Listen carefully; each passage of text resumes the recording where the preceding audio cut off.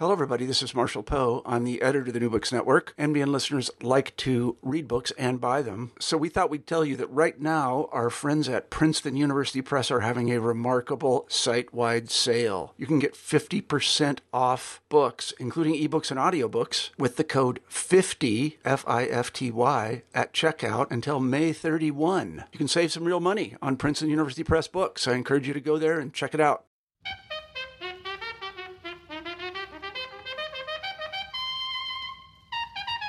Welcome to New Books in African Studies podcast. I'm your host today, Susan Thompson of Colgate University.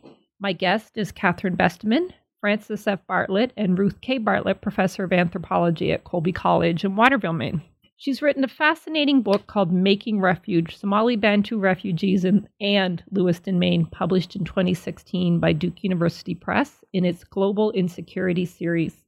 I found it to be an important book to understand the process of remaking one's way of life after war in a new place and in a new culture. Besteman writes about her ethnographic encounter in the 1980s with Somalis from the village of Banta, who she then later re-encounters in 2006 in the town of Lewiston, the so-called quote-unquote armpit of Maine. The result is an intimate account of the trajectory of Somali Bantus from their home in the Juba Valley, their experience of flight to refugee camps in neighboring Kenya, and their eventual relocation to cities and towns in the United States. Readers learn that assimilation is not just a one-way affair, as Besteman narrates how the arrival of Somali Bantus in Lewiston impacts residents there, government, and neighbors alike. As such, Making Refuge reminds us that resettlement is more than about the arrival of refugees. It is also a process by which receiving communities adapt to their foreign neighbors. In other words, a study of mutual transformation. Catherine, welcome, and thanks for joining me today. Thanks so much for having me. That was a wonderful summary. Oh, great. I was thinking, wow, that's right. Oh, good, okay. I mean, it's so interesting when someone reads your book because you never know what they're going to take away from it. I read your book with great excitement. I've shared it with my undergraduate students here at Colgate. They've also benefited from it. And the first question, I just wanted to get a bit of a bio. Who are you and where do you come from? And how did you come to study Somalis in Somalia in the 1980s? Well, so I'm a cultural anthropologist. As you already said, I teach at Colby, where I've been since 1994. And I trained at the University of Arizona with an initial, I had done some preliminary field work in Portugal and had anticipated doing my dissertation field work in a Portuguese-speaking country. And then I had this opportunity offered to me by one of my faculty members on a project run through the Land Tenure Center at the University of Wisconsin in Somalia. And so Somalia was not a place I knew anything about. I had really not been intending to go to Somalia, but I went to the library and I checked out the books that were available and I, read them and I thought, well, this sounds like the most fascinating place on earth. So I decided to sign on and the project was a very kind of practical project in that the study was to investigate the effects of a land reform law that the Somali government had been in placing under the guidance of international development agencies, mostly development agencies from the U.S., the World Bank, and Europe. And so they were interested in, how was the law working? And so I thought, well, I can do that. I'm trained as an environmental anthropologist. I know how to do that. So I studied the Somali language for a year, and then I went off.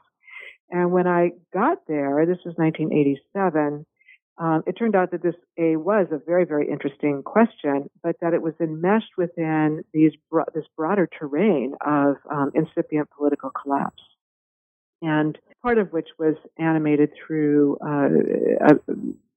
struggles over control of resources, control of territory, and part of which was predicated on struggles over control of the state, which was a foreign aid-dependent government. And so as the government was falling apart, we left Somalia, and then, complete collapse came after the U.S.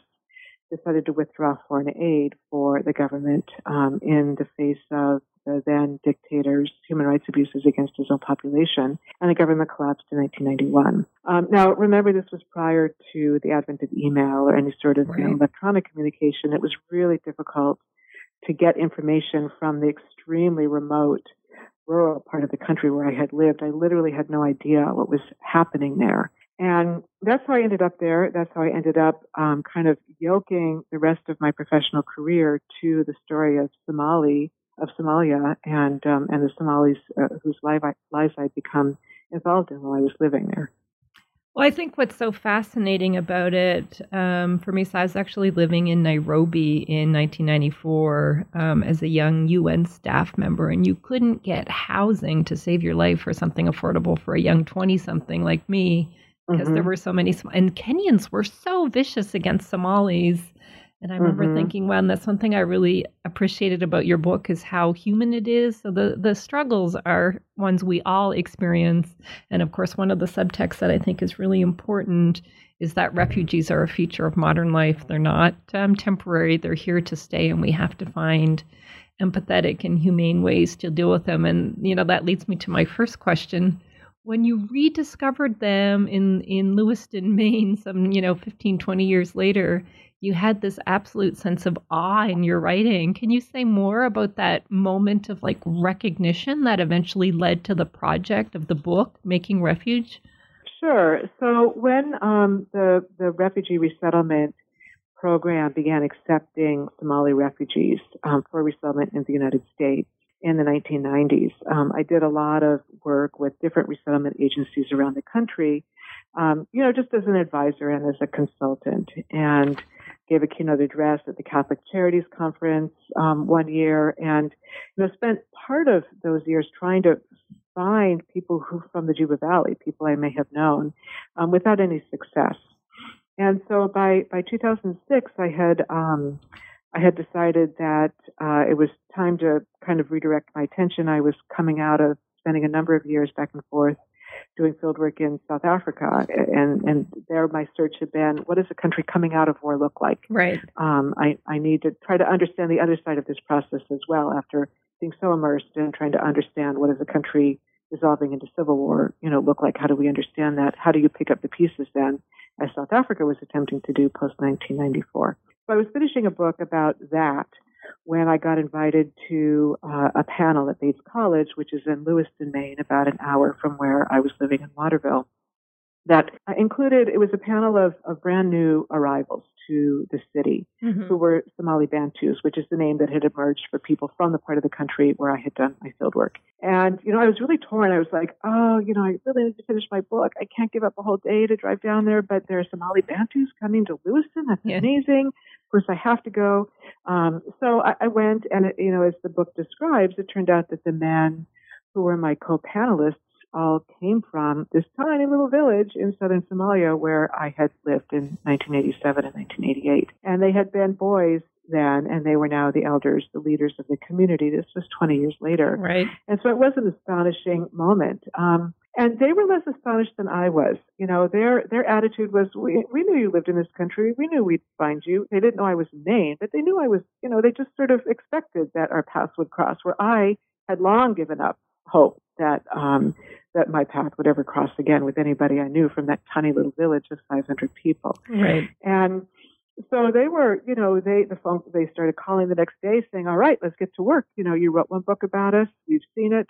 It's a little outdated now.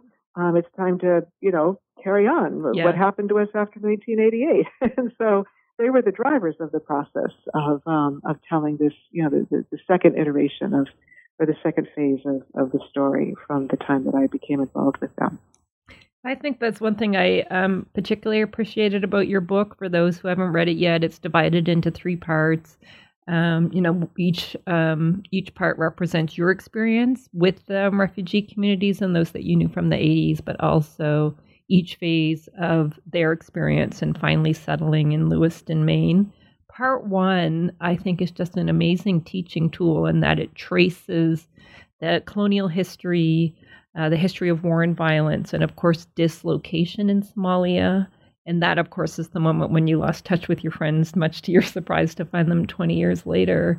And then each section of the book unpacks this sort of parallel narrative. And to me, that's one of the most interesting parts of your book for us. So I'm not trained as an anthropologist, but I use ethnographic methods. What is the role, if any, of friendship or community or long-standing relations. I'm not even sure the question I want to ask of building community with a community of people in such a different setting and then re-encountering them, in 2006. How does that shape you as not only a person, but as an anthropologist? Yeah, I think that's a really important question, and it's one that anthropologists, quite frankly, have not been very adept at addressing. So sometimes we write ethnographies that are about personal relationships that we have forged with people with whom we're also doing research. Often we kind of bury that part of the story, the fact that we're human beings engaging with human beings who we come to love or despise, to want to support or want to avoid. These are all the normal human sentiments that characterize involvement in any community. Sure. And so anthropologists are somewhat awkward about how do we acknowledge that, the human emotional dimension of fieldwork. So for me, I guess, part of what I think may come through in the book somewhat is the emotions that I felt upon our re-encounter and feeling this overwhelming sense of obligation and responsibility. And by that I mean that I understood their background. I knew their parents and their grandparents, that refugees are often presumed to be people who have no history, people who just sort of arrive out of nowhere. And they aren't often presented in, to their new host communities or in publications about them as people who have whole, rich, full lives, who have, come from a place and come from a people and, had land and had houses and had extended family members. And so once that dawned on me that that's not how they were seen locally, I realized that was one piece I could contribute was helping the Lewiston community come to understand their new community members as people with, a rich history, rich language, rich culture. And so that was very important to me. I also think from the point of the community themselves, the Somali community, my understanding and awareness, I had a lot of their parents on tape telling their stories. I had, their musicians on tape who could sit and listen to these stories. Knowing that I shared this knowledge of their background and their history and their home communities made me somebody they felt quite comfortable engaging with and talking with and trusting. And I think that's a very difficult position to come to occupy. And that was an important relationship of trust. So there was a lot of emotion. I felt there was no equivocation about to whom my responsibilities as an ethnographer lay. It was right. Very clearly to the refugee community, first and foremost, and prioritizing their interests, understanding their desires. That was the most important component of the fieldwork for me. And I think I'm pretty clear about that in the book. I don't try to be kind of unbiased or anything. I'm pretty clear about what I think should be happening and why. I think that's a strength of the book from my perspective, because what really jumps off the page for me as your reader anyway is just the genuine affection that you have for them and that they have for you and your family.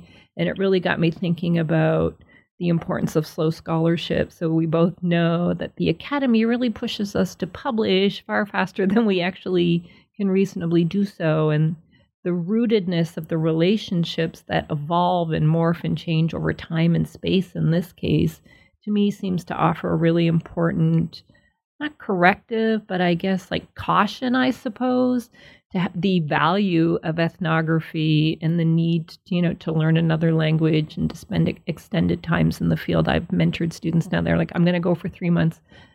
You need to go for a year minimum. And they take a quicker approach because they feel pressure from their mentors and the institution and so on and so on.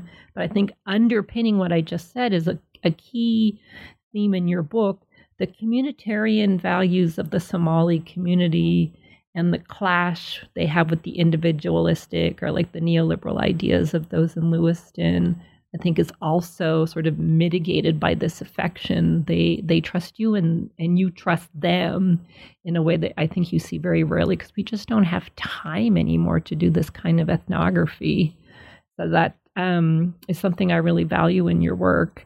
I think another thing, and this is my next question, the way that you situate colonial history, can you talk to us about how you came to know it, how you parsed it, your use of oral history, weaving oral history with archives? How do you manage that as a cultural anthropologist? Sure. I'll just respond to something that you said earlier. One of my dreams, I haven't yet done it, is to teach the anthropology of slowness. Oh, okay.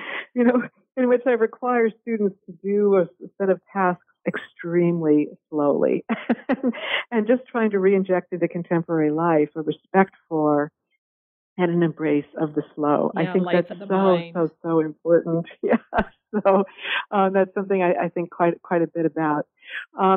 So as to your second question, well, I had done field work. I had worked in the archives. I spent 6 weeks or so in Italy, working in the archives in Rome, the colonial archives in Rome, and the colonial agricultural archives in Florence, because the part of the country that I had worked in had been prior to World War II under the colonial control of Italians. And so there was a lot of documentation in those archives. And then I had also worked at the British Colonial Archives from Kenya that are housed at Syracuse University for another several weeks. And so that afforded me access to the colonial documents. There's also published books by colonial ethnographers who were writing about this part of the country. And so sort of triangulating those sources with the oral histories that I collected and that were being collected by a couple of other researchers in the same time period that I was there, allowed me to try to kind of come to a clearer understanding of what the early 20th century history had been like, late 19th century, early 20th century history had been like in that part of Somalia.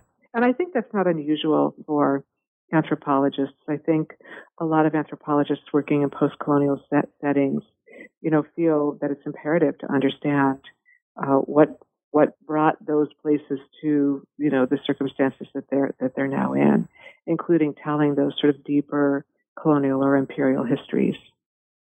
I think that's one thing I really like about your book when I teach to students how to do field work. That colonial encounter is also mandated, I guess, through a sense of coloniality to draw on the work of Achille Mbembe, as you do in the book.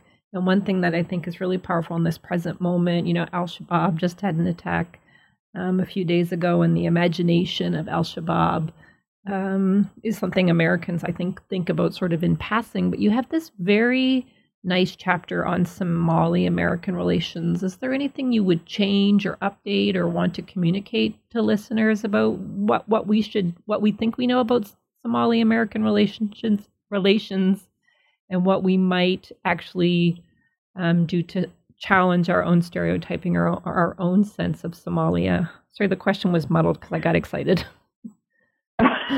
Well, if I understand you correctly, I'll provide an answer to what I think you're getting at. And if I've gone off in a different direction, then you can pull me back and redirect me.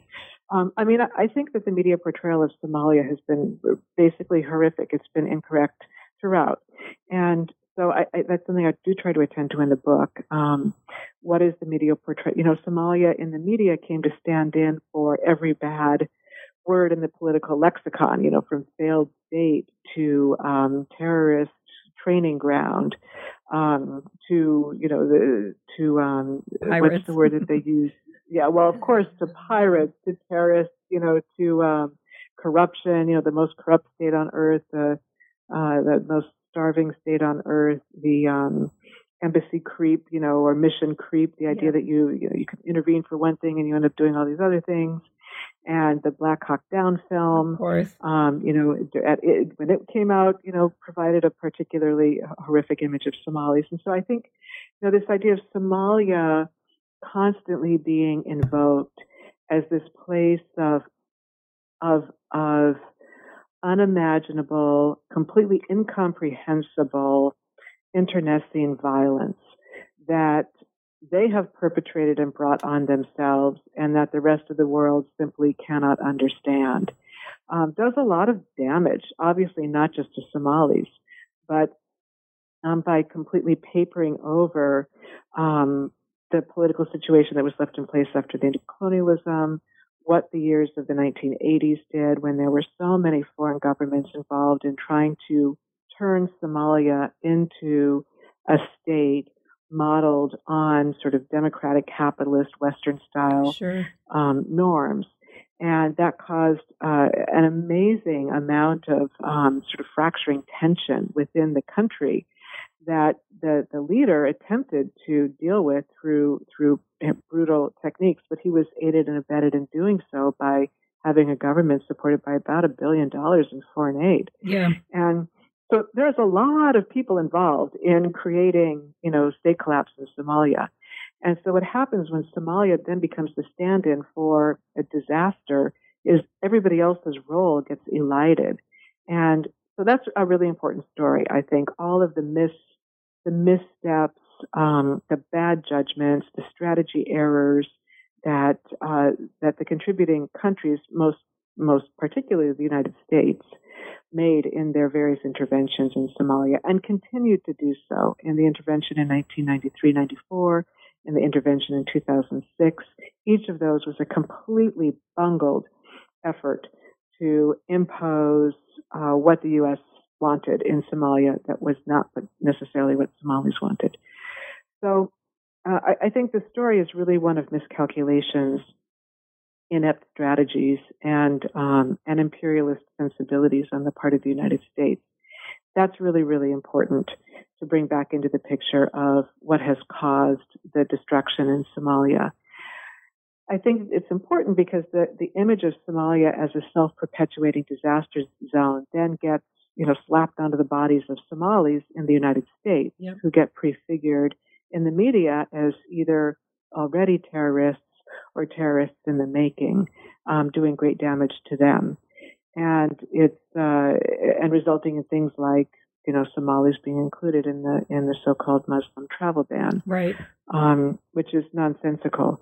So I think, and it elides any ability to understand exactly what Al-Shabaab is trying to do. It just makes Al-Shabaab into this crazy terrorist group, and doesn't actually help develop any deeper understanding of what are they fighting against. Why might they be using these particular tools of fighting, and what might be a more effective strategy for dealing with them than attempting to drown them off the face of the earth.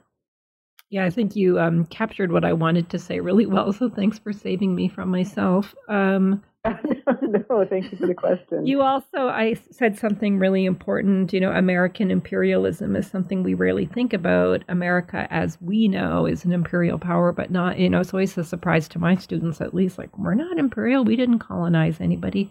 Okay, well, let's unpack that a little bit. And of course, what you describe begins to play out in the town of Lewiston, Maine. So perhaps we can pivot to Lewiston. What was happening in 2006 that you'd been called to Lewiston to give this talk? And how did they come to arrive in Lewiston? And how did Lewiston, broadly defined, react to these new neighbors, for lack of a better phrase?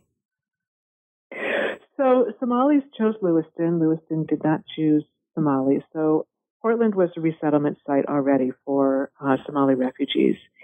And when Portland, when available housing for resettled refugees in Portland maxed out, and some families had been arriving from other locations. Once you're resettled as a refugee, you get some support in your initial site of refuge, but then you're free, just like anybody else, to move someplace else if you don't like where you were resettled. And so a lot of Somalis were resettled, at disparate places all across the United States, and were interested in reconnecting with family members who had been resettled in other locations. And so there was a lot of movement around the U.S. after Somalis arrived here.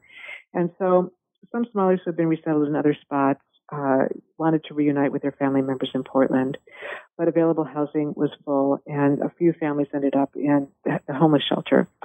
So some other families heard about this and were concerned and came to Portland to try to understand what the situation was, and heard about Lewiston, which is an hour up the highway from Portland. It was a deindustrializing former mill town, lots of 3, 4, 5-story, former tenement type houses, a lot of available housing stock, very low rents. Lewiston had been losing its population for a decade after the mills closed, and so it was a depopulating, affordable town with a lot of available housing. And so the Somalis who had come to Maine said, "Well, why don't we look there?" And so the city of Portland and the city of Lewiston coordinated a bit to provide some housing for some of the Somali arrivals in Lewiston, and they liked it there, and they let their family members who were living in places where they were not comfortable, mostly large public housing projects in very large cities, to consider joining them. Lots of available apartments. And so Somalis responded. This began in 2001. Over the course of about 3 months, about 1,000 Somalis moved to Lewiston. And the city was not prepared for it. The schools were absolutely unprepared for it. It was a great shock to many people in Lewiston that they were emerging as this desirable site for relocating Somalis. So by 2006, Somali Bantu, 2004, 2005, Somali Bantus, again, the term for ethnic minorities, which are the people I had lived with in southern Somalia, were beginning to be resettled in the United States as well. And they wanted to be in a community where Somali was spoken and with people they had known from the refugee camps, and where there might be more opportunities and more resources available to Somali speakers. And so some of those families began moving to Lewiston as well. And so that's then why Bates College had this panel discussion in January of 2006 to introduce the newest arrivals, and had invited me to join that panel. What is Lewiston doing now? You write a bit towards in the third part of your book about some of the ethnic-based organizations and the need for translation and the need for school supports and the effects of poverty, the effects of racism, Black racism in particular, and how the inversion of elders with youth, these various cultural factors come into play. So 2006 till about 2010, you paint a very vivid picture of some of the challenges, but we get a sense of some of their successes and the ways in which they've integrated to their satisfaction, for lack of a better phrase, and also to some sense of coexistence, I suppose, with residents of Lewiston. Is that a fair characterization today in 2020? I guess it's 2020 now. It is 2020 now. Yes, I'm no longer doing fieldwork in Lewiston, and so my understanding of events in Lewiston really filtered through from maintaining contact with Somali friends who live there, and then other non-Somali friends who live there as well. So I'm not on the ground interviewing and going to meetings and all the sorts of things I was doing between 2006 and 2010. So I'll just preface my comments by that. But I'll say I think Lewiston is really, as these things go, an enormous success story. And there are indications of ongoing sort of tensions and struggles and problems. They have elected a couple mayoral races in a row, have resulted in a victory by a hair's breadth of people who one would, like I would, characterize as racist and anti-Somali. Sure. But they only won by a tiny bit, not by a lot. And they were harshly contested elections. And so while those are, kind of a negative indication, it's also not as bad as it could be. But then there are also indications on the other side. There are Somalis who've been appointed to the school board. And in this last election, a young Somali American woman was elected to the city council. I saw that. And so, so that indicates, she is the new face of Lewiston. And, she ran and, opposed and was out there every single day pounding the pavement, knocking on doors and ringing doorbells and introducing herself to the community. And, not only is she the first Somali American to be elected, but she's the youngest person ever elected to that city council, as I understand it. Mm-hmm. And so that's super exciting because it does indicate, things shifting politically in the city. I think that the community organizations that I write about in the book are thriving. One of them has pivoted towards matching up farmers from the immigrant community with people who have land, but they don't want to farm it themselves. And there's now been a fluorescence of farming projects throughout central Maine that are managed by immigrant farmers. They have a food truck. They are marketing their food at farmers markets all over the place, selling to restaurants. They're responsible for providing food to some of the food pantries in central Maine that service primarily food insecure elderly Mainers, white people. Mm-hmm. And so that's kind of a transformation in the agricultural economy of the state that I think is really notable and really exciting. And so those organizations continue to be robust. The leadership of those organizations are widely recognized by everybody as city leaders as well, not just leaders in the immigrant community, but leaders in the city. And so I think in terms of community building initiatives and community visibility and collaborative work, it has really been a success story. I think, the schools continue to work on some of the issues that I talk about in the book. Sure. And there continues to be a problem with disproportionate minority suspension and also disproportionate minority incarceration more broadly in the state of Maine. Those are issues that have to be worked on.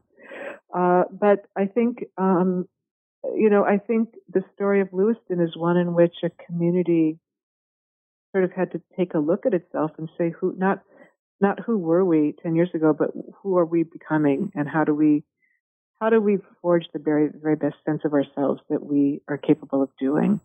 And that's what a lot of people have pitched in to do. I think it's a remarkable story. We actually, my family and I go to Nova Scotia every summer, so we always stop somewhere between Portland and Bangor. So we had dinner in Lewiston just this past May, and we stopped at a Somali restaurant, and it was incredible. Like, it was just great hospitality, good food. The kids loved it. My kids were both actually born in Kenya, so their very first food was Ethiopian food. So they, they had such an affection, and it was great to experience it. Because of course I'd read your book and knew that I wanted to talk to you, and just to be able to communicate with a Somali person. I think this was probably too young, maybe perhaps born in the United States, but the recognition that my young adult children had with these young adult Somalis to me seemed very profound and a little bit against what I've understood Maine to be, kind of a xenophobic place and narrow-minded in the way that where I grew up in Nova Scotia is the same sort of whiteness. I don't know how to describe it any better than that. But it made me also feel hopeful about the ways in which the mutual transformation, to use your conceptual language, shows us ways to think about integration, resettlement, and what it means to see the full person, not just the life lived in violence. And that's another question I have for you. Would you consider yourself an activist? You use that language in the book a little bit. And of course, as academics, we're sort of socialized or trained to be adjudicators of knowledge rather than activists or to have a political stance. How do you, you chose that language in the first part of your book. Are you an activist? What does that mean to you? I'm not an activist. I'm a scholar, and I'm a collaborator. And I suppose I'm more comfortable with the word advocate than activist. I guess for me, an activist is a person who. I don't know if we're splitting hairs here, but for me, my identity really rests on my scholarship. And I get involved in activist campaigns. I support activist organizations. I contribute to activist initiatives. But my beingness in the world and the ways in which I approach topics and engage with the people with whom I'm collaborating is always from the point of view of scholarship and research. Right. But it often has a very specific set of goals. And, those goals may be goals of public education, public outreach, public humanities. Or those goals may be things like, we're going to change this law. We're going to close down this, this office that's misbehaving or mishandling people. We're going to target these policies for change. I think those are strategic choices that I make about what scholarship is going to be turned to. But they're all based in research and scholarship. And for me, that's really important to be able to tell a story about why X is better than Y is harmful and hurts communities, and why if we want to be a community in which we care for each other, we would do better to think towards X rather than defend Y. Yeah, I think that's so. I'm sorry. Go ahead. Yeah. No. Go ahead. That's. I'll stop there. I think your book is really accessible. Like one of its selling features for me is that it's accessible to first-year students. It's accessible to, an established scholar like me. I shared it with my sister, who is high school educated. She loved it because she never thought about these issues before. And I think at its heart, this sense of issues of global displacement in a world that is in constant flux. It's really nice to have long-standing, detailed, intimate, affection-based ethnographies because it shows us, the value of slow scholarship, to close the loop on that, but also to think about the ways in which the ongoing ramifications of decisions that were made in, the 1850s and the 1930s and the 1980s play out in our everyday lives. And I take your point. I'm also asked, or do you consider yourself an activist? No, I consider myself someone who thinks about ideas, and I hope I can argue for or against a position based on how I did it and what I found. So with that sort of comment in mind, as we begin to wrap up the interview, is there any advice you would offer to young anthropologists or new anthropologists about doing the kind of work you've done, given the many changes we've seen in the world in the last 40 years? Yeah, absolutely. Just to close out the commentary on activism, I guess one of the reasons I don't call myself an activist is, because I am based in the academy and because the sort of work that I do is really oriented towards writing and telling stories, right. ethnographic stories. And I think the work of activism, it's a way of also showing respect to what it is that people who call themselves activists do, and acknowledging that their goals and their tactics and strategies and methodologies are different than mine, which is not to say one is better or worse. They're just different. And that's what I'm trying to flag there, is that difference. So the advice that I would have for young anthropology students, I do a lot of work with, obviously undergrads at Colby, but also a lot of work with grad students. And there's a lot of concern about how to produce work that's relevant and that carries some sort of, that's meaningful in some way. And for me, the answer is always work needs to be collaborative. That's the power of anthropology. It's the power of ethnography. It's rooted in collaborative relationships in which what is being recorded and what the objectives and goals are collaboratively determined. And that's kind of antithetical to the history of the way we've done anthropology, where we've imagined anthropology as this sort of singular, individualistic participant observer, out there doing his or her work.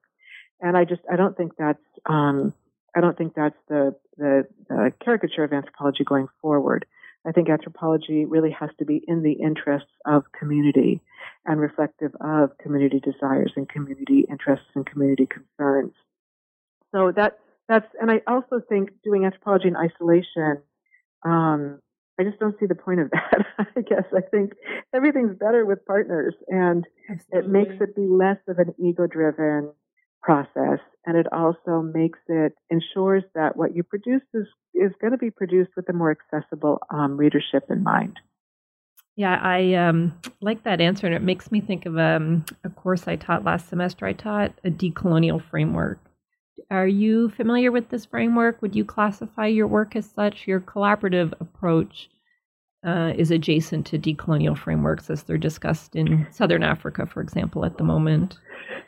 Right. So I feel like I've come late to the party on decolonizing methodology.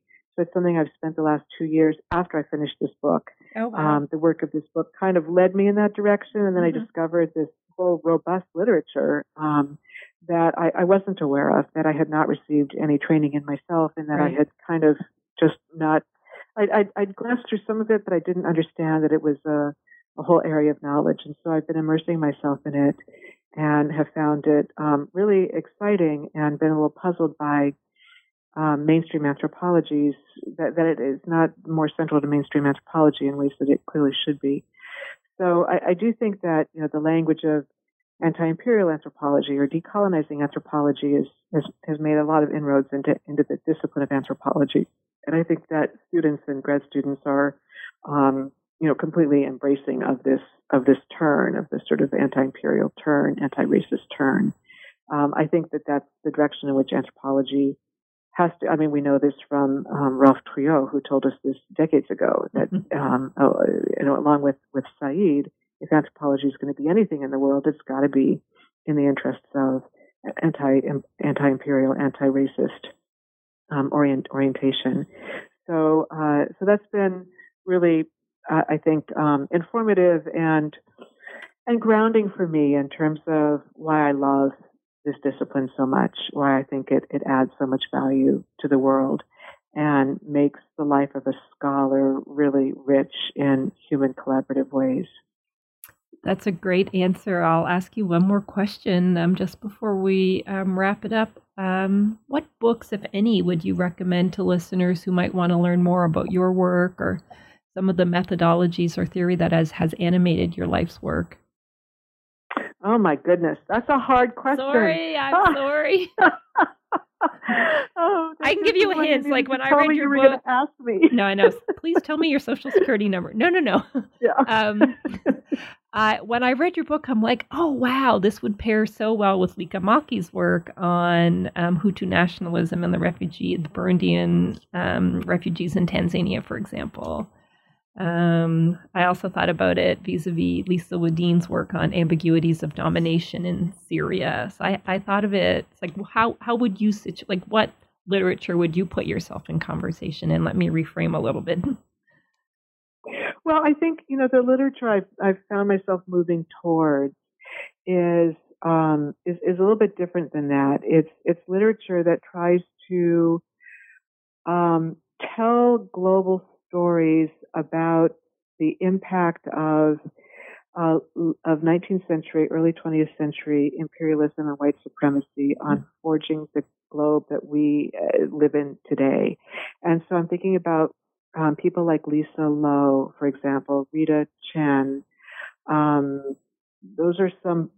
are not anthropologists. The historians Marilyn Lake, and I'm forgetting her collaborator, historians in Australia, who are writing about that formative moment at the turn of the last century when the emergent world of order of nation states was being forged through imperial and colonial interventions, when language about how nation states were to engage with each other was being forged through the League of Nations, and when white supremacist agendas were being forged across Britain's colonies, as well as the United States and other parts of Europe, as kind of the overarching racial hierarchy that was going to contain and define the ways in which these nation states were to interact with each other. I think those dynamics. Lisa Lowe goes into also the movement of labor around the world through these mechanisms. I think that those books are really, really, really important. And then when you add to that the books by folks like Cedric Robinson on the history of racial capitalism and the philosopher Charles Mills on the history of white supremacy, Domenico Lusardo, who's a philosopher on the ways in which even prior to 100 years ago, the ways in which liberal democracies were infused with white supremacist understandings about whose rights were to be guarded and assured and whose were to be ignored.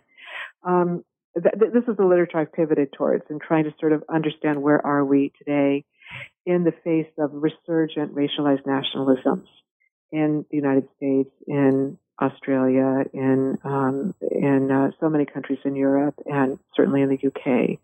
Right. So that's the direction I've been going in. That's so interesting. Your comment makes me think of Leanne Fuji's work. She's a Rwanda scholar. You might find her work interesting. She took the notion of spectacle and the notion of everyday violence and did comparative studies of lynching in Jim Crow, Maryland, with episodes of violence in Rwanda in 1994, and she links it. Oh, my goodness. Yeah, it's very interesting. works. I'll send it along if that's of interest to you. But I feel like we could talk for a long time, so I'm going to call it. Great. Thank you so much. Yeah, thanks so much. My guest today has been Catherine Besteman at Colby College in Waterville, Maine. She's the author of Making Refuge, Somali Bantu Refugees in Lewiston, Maine. Catherine, thanks so much. Thanks for having me. Take care. You too. Bye-bye.